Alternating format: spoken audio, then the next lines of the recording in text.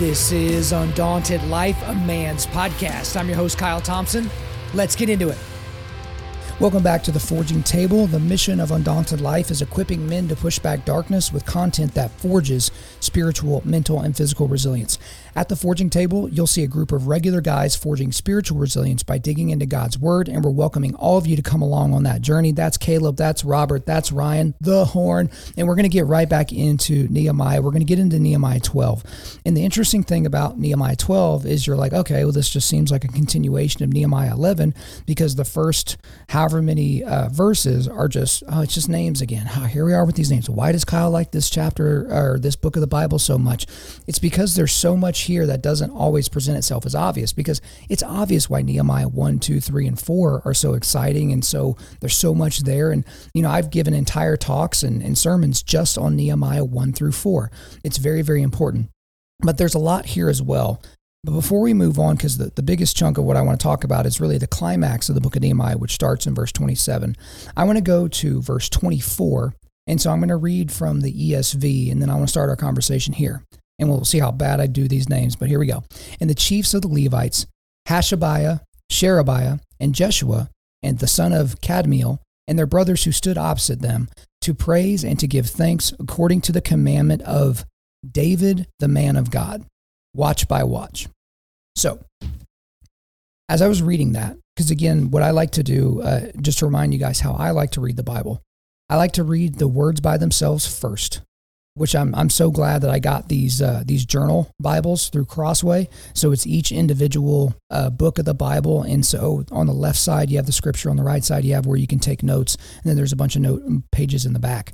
And so I like to read it without commentary first. And then I'll start reading commentaries. Maybe I'll go and do something a little bit deeper. And it's interesting what phrases or words or parts of the scripture reaches or speaks to me or kind of, gets my attention.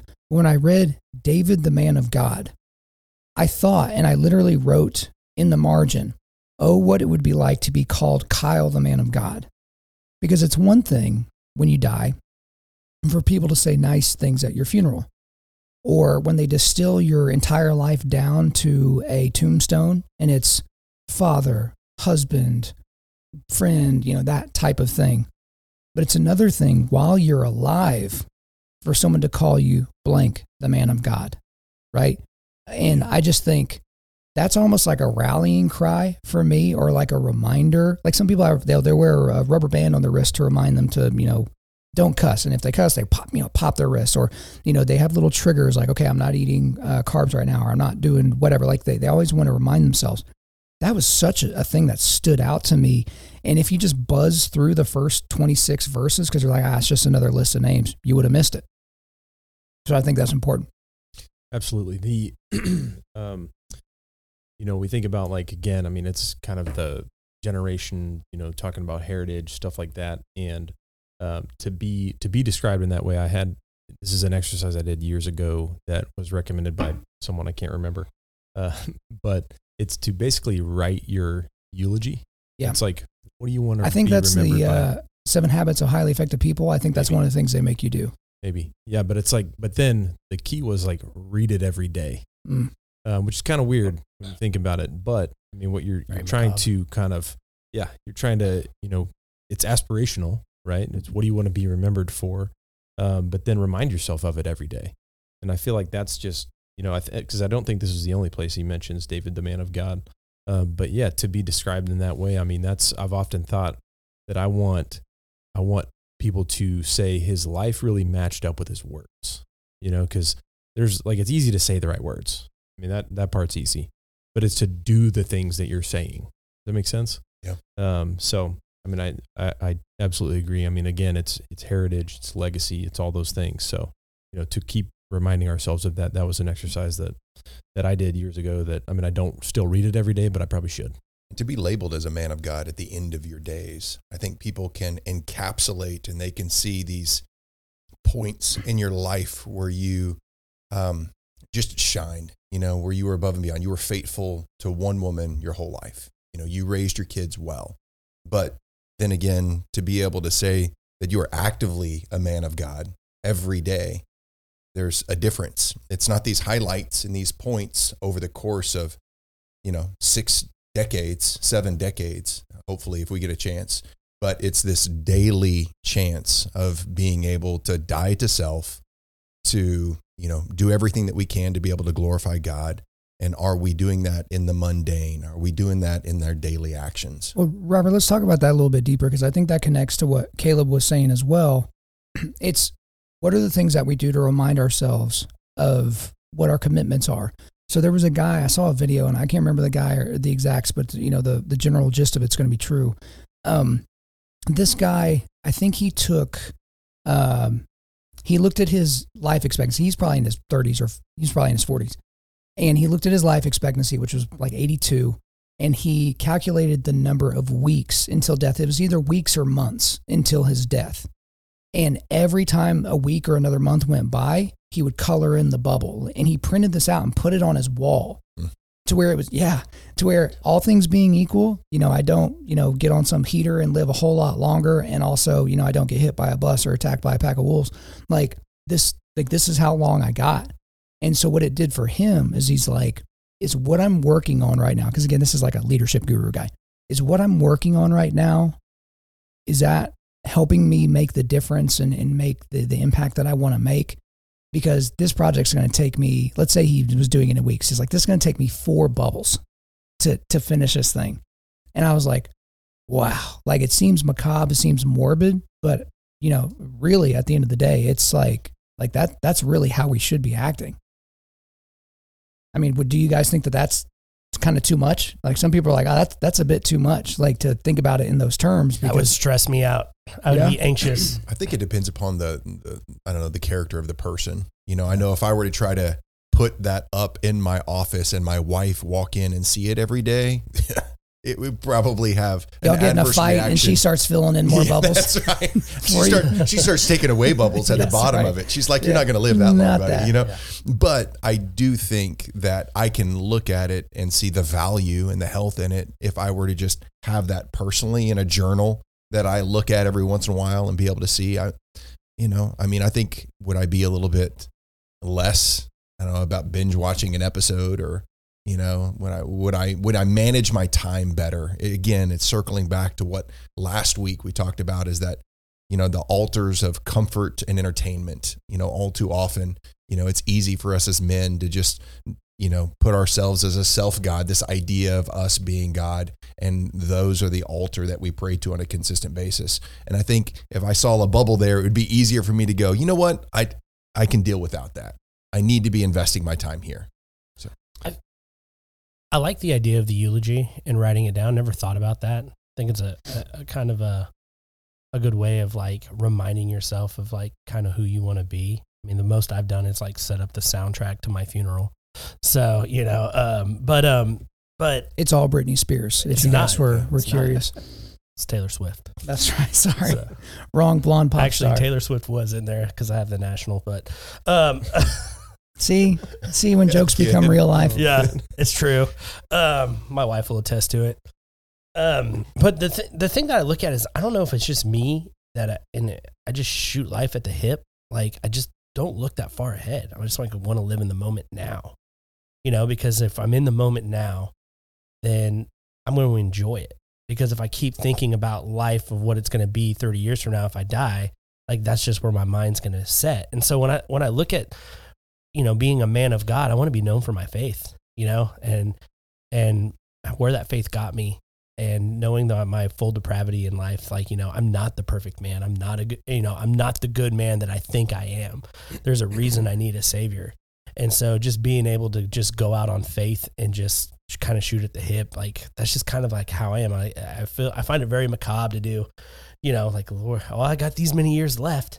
And I'm just like, I can't do that. If I do that, I'm going to dwell on that future and not dwell on the present. I think one thing that helps, there are certain cultures around the world, we have a very sanitized view of death in America. Okay. So when people in our families get old and they're closer to death, we put them in homes with people that can help care for them so that we don't have to deal with that level of death and pain. And then whenever they die, we have a funeral service. They come and they pick up the body and they prepare it and they do all these different things. And some funerals are closed caskets, some are open, but that creates a lot of negative emotions for people. And so, they maybe do a closed casket, and it's just this very sanitized view of death. Whereas there are other cultures around the globe where death is a constant reminder. So what is it? What is a memento mori? Like, we're remembering the dead. When I was in Rome for the first time, I had been on the ground less than an hour, and our guide took us to, he's like, hey, before the rest of our group, because we were traveling with a larger group, it's like, before they get here this afternoon, let me take you some places that you would never see, because you want to go see the Colosseum and the Trevi Fountain and, the Vatican and all those things. He took me to something called Bone Church. So it was an early sect of Christianity that had an outsized reverence for the dead. And so if you search Bone Church on Google and go to images, you will see all the decorations in this church are created using human bones, actual human bones. So there's like these mosaics, and it's ribs and jaws and femurs and tibias, and like that's how they've made this whole thing. And people go in there and they're shocked and appalled. Some of them are, they're clutching their pearls, they're offended. But this was a culture that had a tremendous this particular sect had a tremendous reverence for the dead, and they wanted to be constantly reminded of that. Like, hey, while I'm not bones on a wall of a church somewhere, there are things that God has me on this planet to do, and I need to make sure I'm doing that. Like, I need to make sure I'm over the target, which doesn't mean that you can't binge watch that show every now and then. It doesn't mean that you can't, go take a vacation and unplug, but it's like, you're here for a reason. You're still taking breath, so God has a purpose for you. And I think that ties into what we're looking at here, because really the climax of the entire book of Nehemiah technically is in the middle of Nehemiah 12, because starting in verse 27, and we'll get into some of the details, it's the dedication of the wall. This is a big, big, big day, okay? So from the very beginning of Nehemiah 1, when we were looking at, him just lamenting the fact that a city that he had never even been to was in shambles, right? And then here we are at the climax. And so we've got a lot that we're going to talk about in Nehemiah 13. So I'm a little bit afraid we won't be able to exactly, talk about this. I just want to open this up for anybody just to give your generalized thoughts of the totality of the work that was done by Nehemiah, because we're going to dig into the celebration and some of the corollaries to worship and things like that. But just Nehemiah in general, because this really is the culmination of a work that, started well before what we're reading here in Nehemiah 12. So whoever wants to lead us off. Yeah, and I think we see it leading up to verse 27. He's talking, Ezra comes back into the picture. He's talking about everybody that was involved up to that point, mentioning David. So, it is a great celebration. Obviously it takes a kind of in the beginning of chapter 12, it changes to just this attitude of thanksgiving that's mentioned throughout. So, they're very celebratory and giving thanks and just understanding kind of the eternal meaning of what they've done. So, they're celebrating God's work. And it started all the way back when, Nehemiah was the cupbearer. It's all and leads up to this one day, like you mentioned. So, it's significant. I think the attitude of thanksgiving is one that stands out to me, reading this little section here. Yeah, I looked at him too. Is that I think one of the things that amazed me just digging through Nehemiah was how tactical he was with his faith and in his wisdom and leadership. How there would be a problem, he immediately went to prayer. And he would spend time in prayer, focusing on what God wanted him to do. And he would always wait before, and then once he felt ready, he would then move to action with what he did. I think that was probably one of the most, just things that led out to me more than anything is how well he did that. A lot of examples of that, of him pausing long enough to pray. So Ryan, I saw you just scrolling Facebook a second ago. Yeah. I know you were looking for something, but it was funny. I looked to my right and see the Facebook app, but what were you saying? I was coming back to kind of like what you've been known for, and I was really hit by Paul's words in Acts chapter 20, which was what I was trying to pull up, which I have to go back to Facebook. Chapter 20. TikTok. I know you hit me. You have to be ready at all times. You might get called on. Like in college, when the professor is like, hey, at any point, you're going to get called on. If you don't have something to say, you get a 0 for the day. I have had one message for the Jews and Greeks alike: the necessity of repenting from sin and turning to God and having faith in our Lord Jesus. And then verse 24, but my life is worth nothing to me unless I use it for finishing the work assigned me by the Lord Jesus, the work of telling others the good news about the wonderful grace of God. Then he follows up in verse 26, I declare today that I have been faithful. If anyone suffers eternal death, it is not my fault. I don't know. I look at that and I look at what Nehemiah has done here is like he's taking the Jewish people back from the sin that they had. I mean, they're coming out of over 70 years of captivity by other nations, and he's having them. They turn and they repent. In I think it was 6 Nehemiah chapter 6 was the repentance. Go ahead and flow. I'll try to find it. Yeah. So they repent from their sins, and then and they turn back to God. And so we just talked about 2 episodes ago the sealing of the covenant. And so Nehemiah can look back and say, but my life is worth nothing to me unless I use it for finishing the work assigned to me by the Lord. And this was the work that was assigned by God to Nehemiah, which I think is a beautiful encapsulation of what our work is as Christians and disciples. And so our work now is telling everybody about the good news. I mean, we're not the prophets now being woe is this. We already see the woe in our culture. We see the woe in our daily life, but now we actually have freedom from it through the grace of Jesus. I'll let you try to find it. I was having trouble as you were chatting, but I would say the totality of the book of Nehemiah for me, and this is probably why I'm drawn to it, is it's a story of resilience, especially in those early chapters where we're describing, Sanballat and Tobiah and Geshem and all these people that were, trying to actively stop this work of God from happening. And if Nehemiah wasn't a prayerful guy, and if he wasn't a dutiful guy, not a leader, this is a very political book to me as well, because you're telling me that a guy just waltzes into a city that he's never been to before, and then with a snap of a finger can just get, all these people to fall in line and be like, yeah, we need to do this. Because these people have been living amongst that ruin for decades. Like it's generational ruin at this point. Like it's almost like, hey, these walls can't be built. It's like, people didn't think you could run a 4-minute mile until someone did. People didn't think you could lift this amount of weight until someone did. And now we're changing the paradigms in our brain to kind of comport to, this is possible now. And so I'm just really drawn to Nehemiah's resilience. And we'll talk about this more as we wrap up Nehemiah next week. But this wasn't an easy process to get from start to finish. And then it immediately got hard again because people are stupid. And so it's like we're inconsistent and we don't have the right levels of dedication to the project. But as I look at the book of Nehemiah, I find that to be the one thing that sticks out to me is just the overall resilience and sticking to God's word.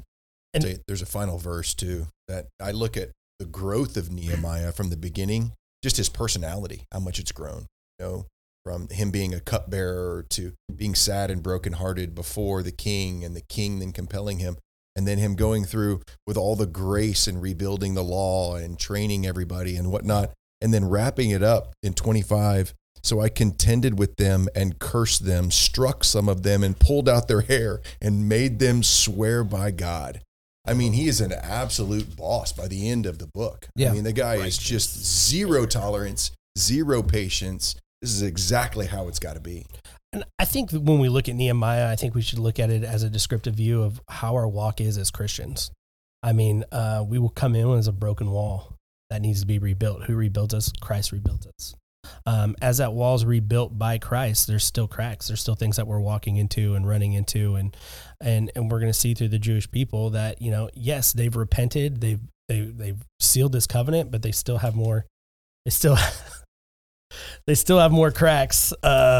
They still have more cracks that are built in their wall, and it's basically that's where Nehemiah comes back.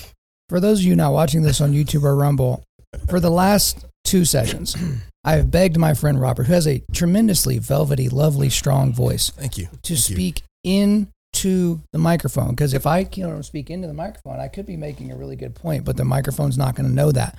And so now I am publicly shaming you. Perfect And I'm going to sense. sign this, and you're going to keep it so that you can have this memento from that one time you were invited and then never invited back. And the next time So I won't bring all of this material, so I'm trying to move this giant mic around. Hey, I know that it's inconvenient to make sure my audience can hear you, Robert. I'm so sorry that you are individually inconvenienced at this point.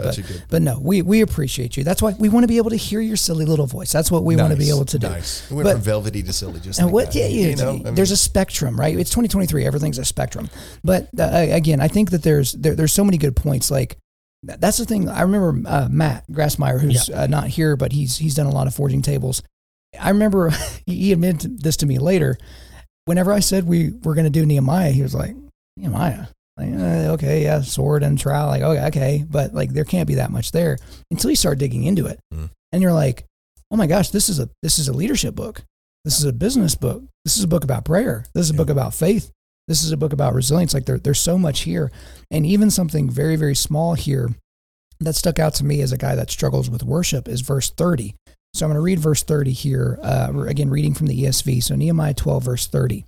And the priests and the Levites purified themselves, and they purified the people and the gates and the wall. So that doesn't say anything, right? Like when you read through, it's like, okay, and the priests and the Levites purified themselves, and they purified the people and the gates and the wall.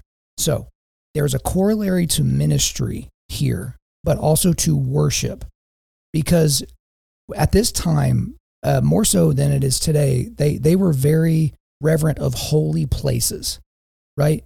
So, the Ark of the Covenant, where the Lord touched down, you have the temple, you have the Holy of Holies, you have all these things that were covenantal places that where God dwelt, and, we're really going to take these holy places seriously. But this one verse shows that this people group had expanded their understanding of holy places beyond the temple, beyond a building, but to include people, a people group, and the whole of Jerusalem. And that is something that gets really missed here. And to fast forward to our modern context, we don't have an ecclesia model anymore, right? Where it's like, a small group of people, where it's the gathering of the people that is the point. Now we live in an era where it's the building that's the point.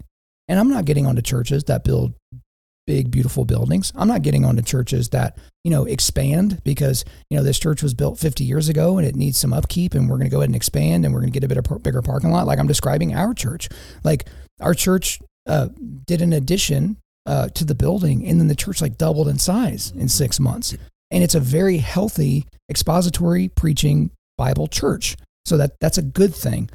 But my goodness, how many of us grew up thinking that there was something special about a church in terms of the type of place it was, where you can have church in a garage or you can have church in a $10 million building.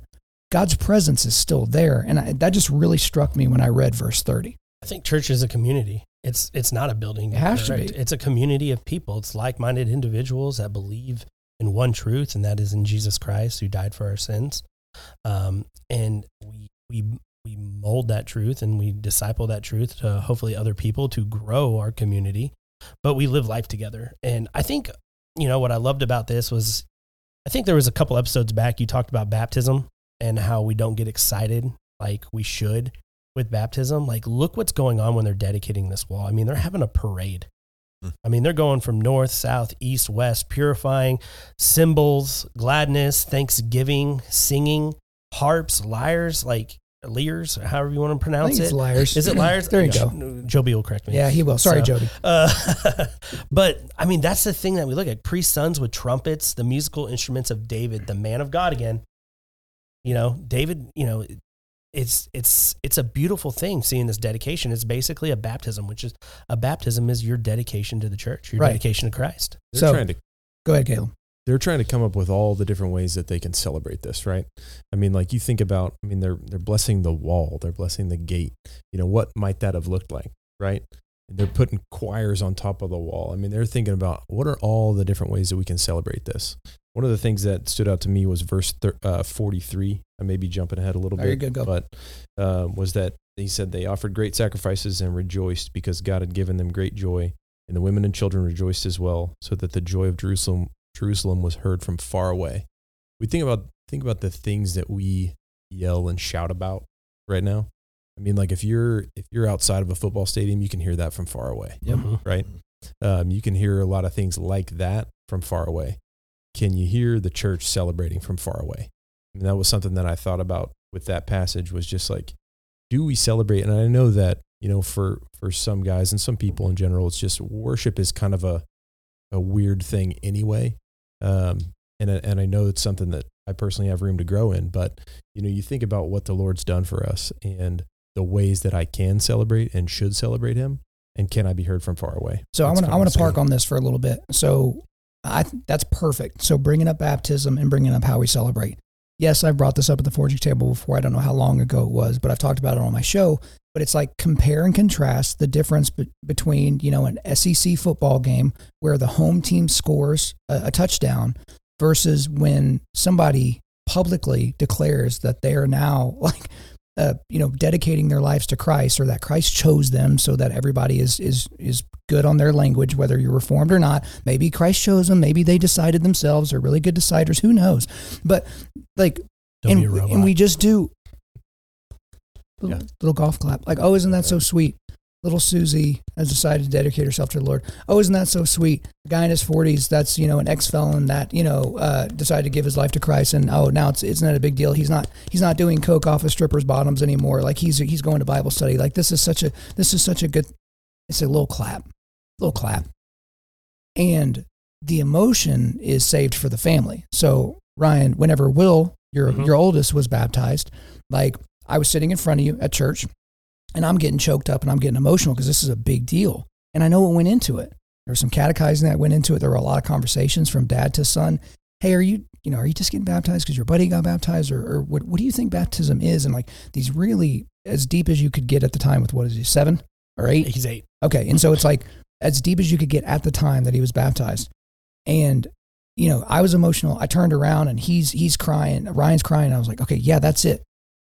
But there were 2-3 people in the entire building, like, and there were maybe 1,000 people in the service. No one else was getting teary eyed, and I just like, and I'm at fault too. Like a fighter gets knocked out, it's a crazy knockout, and I jump out of my seat, and I'm wow, like it just this craziness, and then I catch myself just golf clapping. Like I struggle big time with that. What's funny is you had the video. Don't lose your thought. I'm sorry, I didn't mean No, go for it.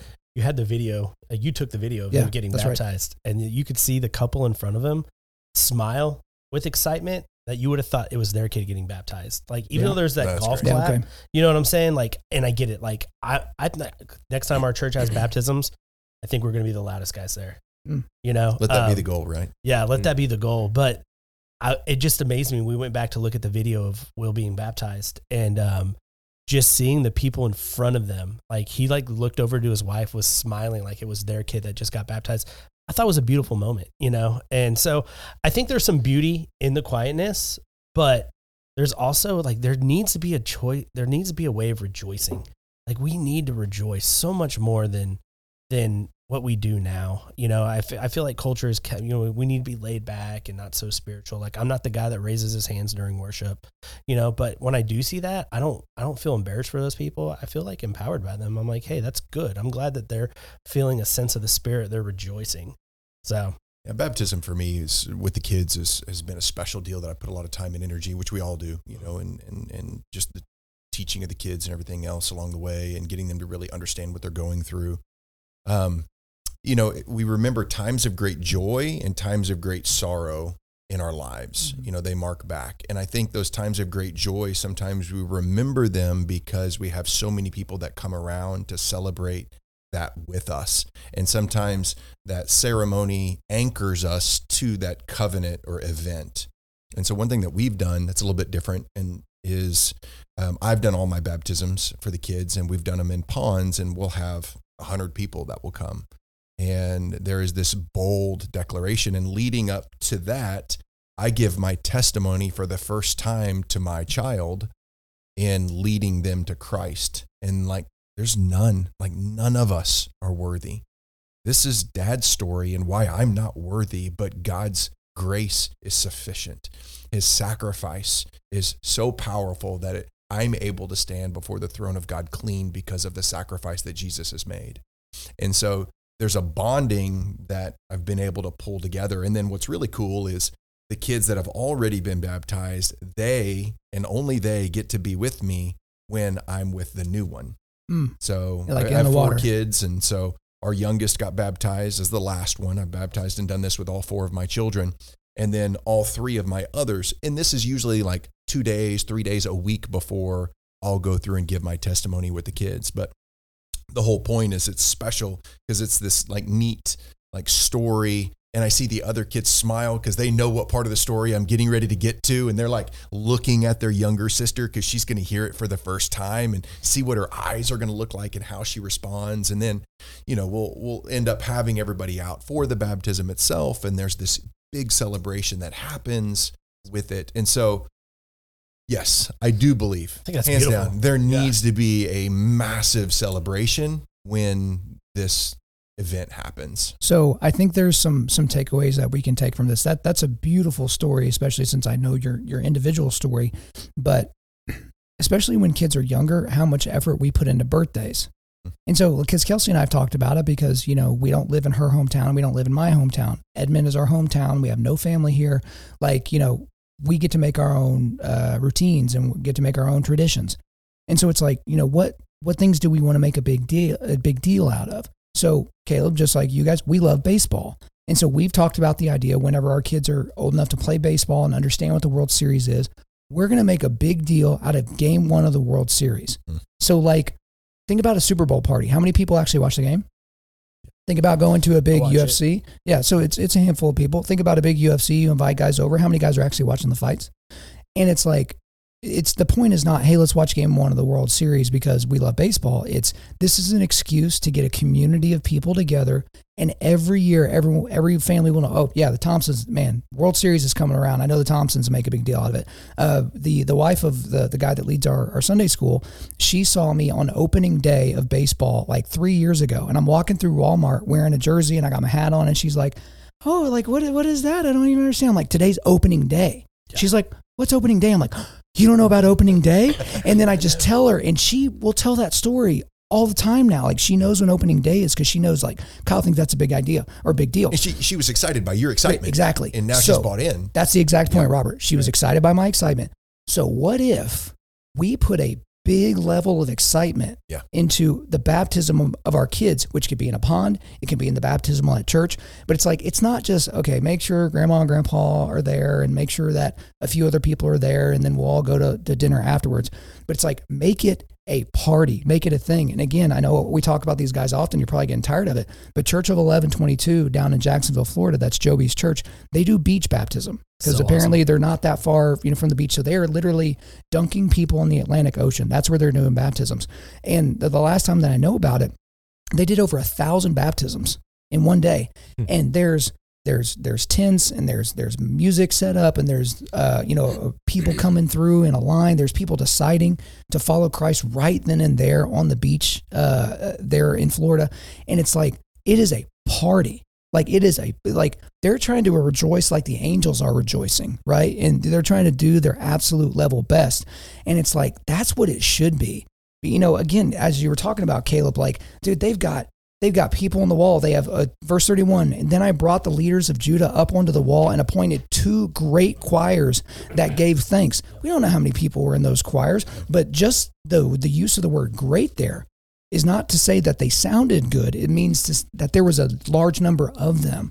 And that was a dedication to their work. What were they working towards? Something that God put on the heart of Nehemiah to do, to help restore his chosen people in Israel. And I could keep going on. Like you guys feel free to hop in, but it is such a big deal. We need to make it a bigger deal. I think it's a huge deal in the fact that they were able to do this in 52 days. Like God was behind this and they know it 100%. And they're giving their gladness and their thanksgiving towards him. I mean, it's a full on worship service that's going on through here, and which kind of comes back to the covenant of the Sabbath. Christ came and took care of the ceremonial law. So we create Sunday as our day of worship. Like that's our day of us coming together as these people came together and worshiping the one true God. Like we should treat what they did on the dedication of this wall, we should do every Sunday, just on what God's done in our lives. I think it's a beautiful thing what's going on right here. Yeah, I mean, so much is said about what we celebrate. I mean, even so, one of the notes I had here was Ezra 3:13, which it said the foundation walls were complete and a shout went out that could be heard from far away. I mean, it was just like, they didn't even have it wasn't even vertical, really. I mean, it was foundations, probably not very high. I'm not a builder, but that's just the beginning. So, I mean, I think so much is said about what we celebrate, and coming together with God's people every Sunday should be celebrated. So, the energy that we have with worship, and it's something that I'm telling my kids all the time, like, leadership and commitment to something is not about your volume, right? I mean, it's not about how loud you are. That doesn't make you a leader. But it's what's going on inside you, that how significant you're treating something. So you were going to say something, right? I was just thinking, just with the celebration alone on the walls, but they're also, we get into verse 44 in the temple, like the temple was basically somewhat it was rebuilt too. The house of God is now back in order. And so, I mean, that was I think a cause for celebration as well. And the thing that I find important here is, again, I keep going back to it, but I feel the need to remind everybody, these are all concepts that we've spent the last 30 minutes or so talking about that you could have easily missed with a cursory reading of Nehemiah 12. And that's the other thing I guess I want to encourage people to do, because I've had to kind of get out of my own head a little bit from starting the forging table, because I was one of those, numbskulls that was like, well, I don't have time to study the Bible, so I'm just not going to read it, because I had been convinced that, well, it's too dense. I can't understand it. And it's like, yeah, I have a certain level of intellect, but there's plenty of people that are smarter than me that struggle with the Bible. So who am I to be able to read it? But you don't get all this stuff just from reading a bunch of commentaries and then learning the original Greek or Hebrew or Aramaic or any of those types of things. It's just here in the text. And the Holy Spirit is doing a work in you as you're reading this to help pull things out for you. The one caution I would give to everybody is, don't make the book of Nehemiah about you and your business or you and your household, because at the end of the day, the book of Nehemiah is not about you. It's about God. And as we'll see when we talk about the very last chapter of Nehemiah next week, it's pointing to unfinished work at this time in history, okay? It's unfinished work. And God still had a work to do even after Malachi, the last book that we see in our New Testament, but it was actually the last book, the last chapter of Nehemiah, rather, that is the latest thing written in the Old Testament. Because as you'll notice, guys, as you read forward for next week, you would think Nehemiah is going to end with a thump, but it kind of ends with a thud. Like it's kind of a little bit of a dud ending, and there's a reason for that. But one thing I did want to point out, in verse 31 through 37, this is a listing of the gates. And it, kind of goes back to something that you said, Robert. I don't know if it was this week or last week, about when you see these names, the reason these names are there is because there were a lot of hard fought battles, not like, sword and shield battles, but there were a lot of battles at these different gates, at these different walls. And there's a listing in verses 31 through 37 of these gates. And with all this kind of happening, we know that one thing Nehemiah is doing is, under the cover of night, he's going to inspect the work that's been done. He's inspecting the walls. He's inspecting the gates. And the last time we saw this happen was in verse 2, because this is after he, risks his life by asking King Artaxerxes for a sabbatical, and for timber and for letters of safe passage to travel to a city he's never been to rebuild the walls. And as I make a big point every time I talk about it, he could have just kicked the doors in and been like, all right, Jerusalem, I'm here. I'm the Savior. I'm Nehemiah. Let's get it done. He didn't do that. When he arrived, as we see in chapter 2, he arrived and evaluated. He got out his notebook and his pen, and he just like, all right, well, this needs to be done. This needs to be done, which is what a leader would do, which is what a politician would do. And now this is why this part of Nehemiah is the climax of this entire book, is because he's doing the same thing he did at the beginning, now that the work is finished. And so it shows a cumulative nature and culmination of the work that he's done, that, look, we get to see this from beginning to end, but the story's not over. That still strikes me like, hey, he's still the same Nehemiah. Like, he doesn't win the tournament and then, I don't need to train for a couple weeks. He doesn't accomplish the physical goal and it's like, all right, I guess I can take 6 months off now. Like, he's obviously doing the same dutiful work that he's done the whole way. I love that. Something significant too about the gate is, through the same door that you welcome in the people of Israel to build, what God is doing in Jerusalem here, is the same gate that the enemy can come through to be able to destroy everything that you put for God's will. Did you just catch that? Right back. Well, I caught it because the weird thing about that, Robert, is I wasn't even looking at you because I was doing something else on my notes, but I heard you trailing off into the nether regions. And so it got me to divert right back. Is it? Does it smell bad? Right? Does the microphone smell bad? Really You're not doing a great job of making your invitation to come back very forthcoming. That's where I sat, so it probably does smell bad. Is that what it is? Okay, you're just recoiling. But that same gate, he's looking at as the main, protection and the main invitation for everything, that he began with the gates and he's ending with the gates in his vision. I think there's, making sure that it's up to the code. It's inviting, it's safe, it's sacred, it's everything that it needs to be to protect the city. Well, when we talked about Nehemiah 3, Robert, I remember Matt kind of bringing that up. No, you're reading it the dung gate. I don't know anything about the dung gate. Don't you think the people in Jerusalem at the time knew something about the dung gate? Mm-hmm. Think about your city. I thought about this yesterday. You can tell when people are kind of full of crap when they pretend to be from a certain area. And if you're from that area, you can start dropping some knowledge from your hometown. Because I'm from Lawton, Oklahoma, Southwest Oklahoma. So I can mention some things Luigi's Italian restaurant that you would only know about if you lived there. Wayne's drive-through. Mears, if you go out to the refuge out there, there's Mears and they have these big plate-sized burgers. And so if somebody was not from Lawton but was pretending, I'm going to know pretty quick. We talked about baseball quite a bit. When someone says, hey, how many points did the Cardinals score last night? You're like, all right, this person doesn't know what baseball is because they call it points and not runs. Yeah, what's opening day? And it's there's this inauthenticity to what they're saying and what they're doing. And kind of back to your point, those things meant something. The dung gate meant something. These random names that none of us will be able to pronounce or understand, it meant something to these people. And we just lose that when we read it. I'm going to channel my Grassmeyer. So going to talk real low, but still real silky all at the same time. It's impressive. I'm super jealous. The dung gate, bro. Yeah. It's just I don't know that he's ever said, bro, but it's not the best Matt Grassmeyer impression. Well, I also don't have a mustache, so that's okay. We can work on it. But no, when I think of dung gate, I'm like, man, who wants to hang out at the dung gate? I think, we look at this and we look at where Nehemiah, and what he's done with the Israelites and rebuilding this town and then rebuilding the holy temple. I think it's just something that shows, what he's done. But I kind of wanted to bring into the service of the temple. So, we talk about the Levites and we talk about the priests at the beginning of this chapter, and it's who are the Levites? Who are the priests? The priests and Levites are the same. Not all Levites were priests, but the clan of the Levites was the holy priesthood of the 12 tribes. So all 12 tribes got land except for the Levites. So that's why the taxes and the first fruits and everything comes into the storeroom for the holy temple.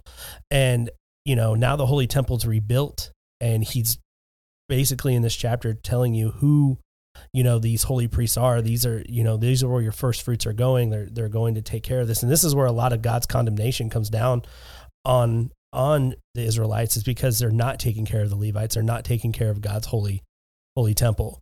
And so I think it's awesome on verse 44. On that day, the men were appointed over the storerooms, the contributions, the first fruits, the tithes, to gather into them the portions required by the law for the priests and the Levites, according to the fields of the towns for Judah, and rejoiced over the priests and the Levites who ministered.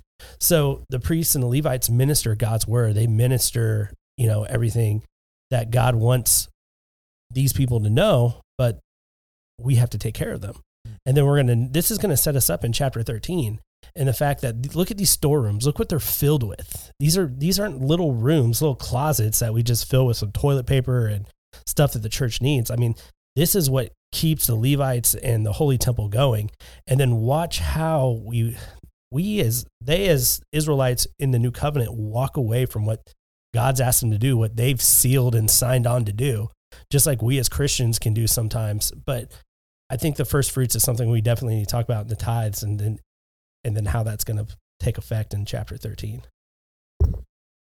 Well, even including the first fruits, it's not just our money. It's also our attention. But of course, in this context, they are clearly talking about currency. Yes. which is important as well. Yeah.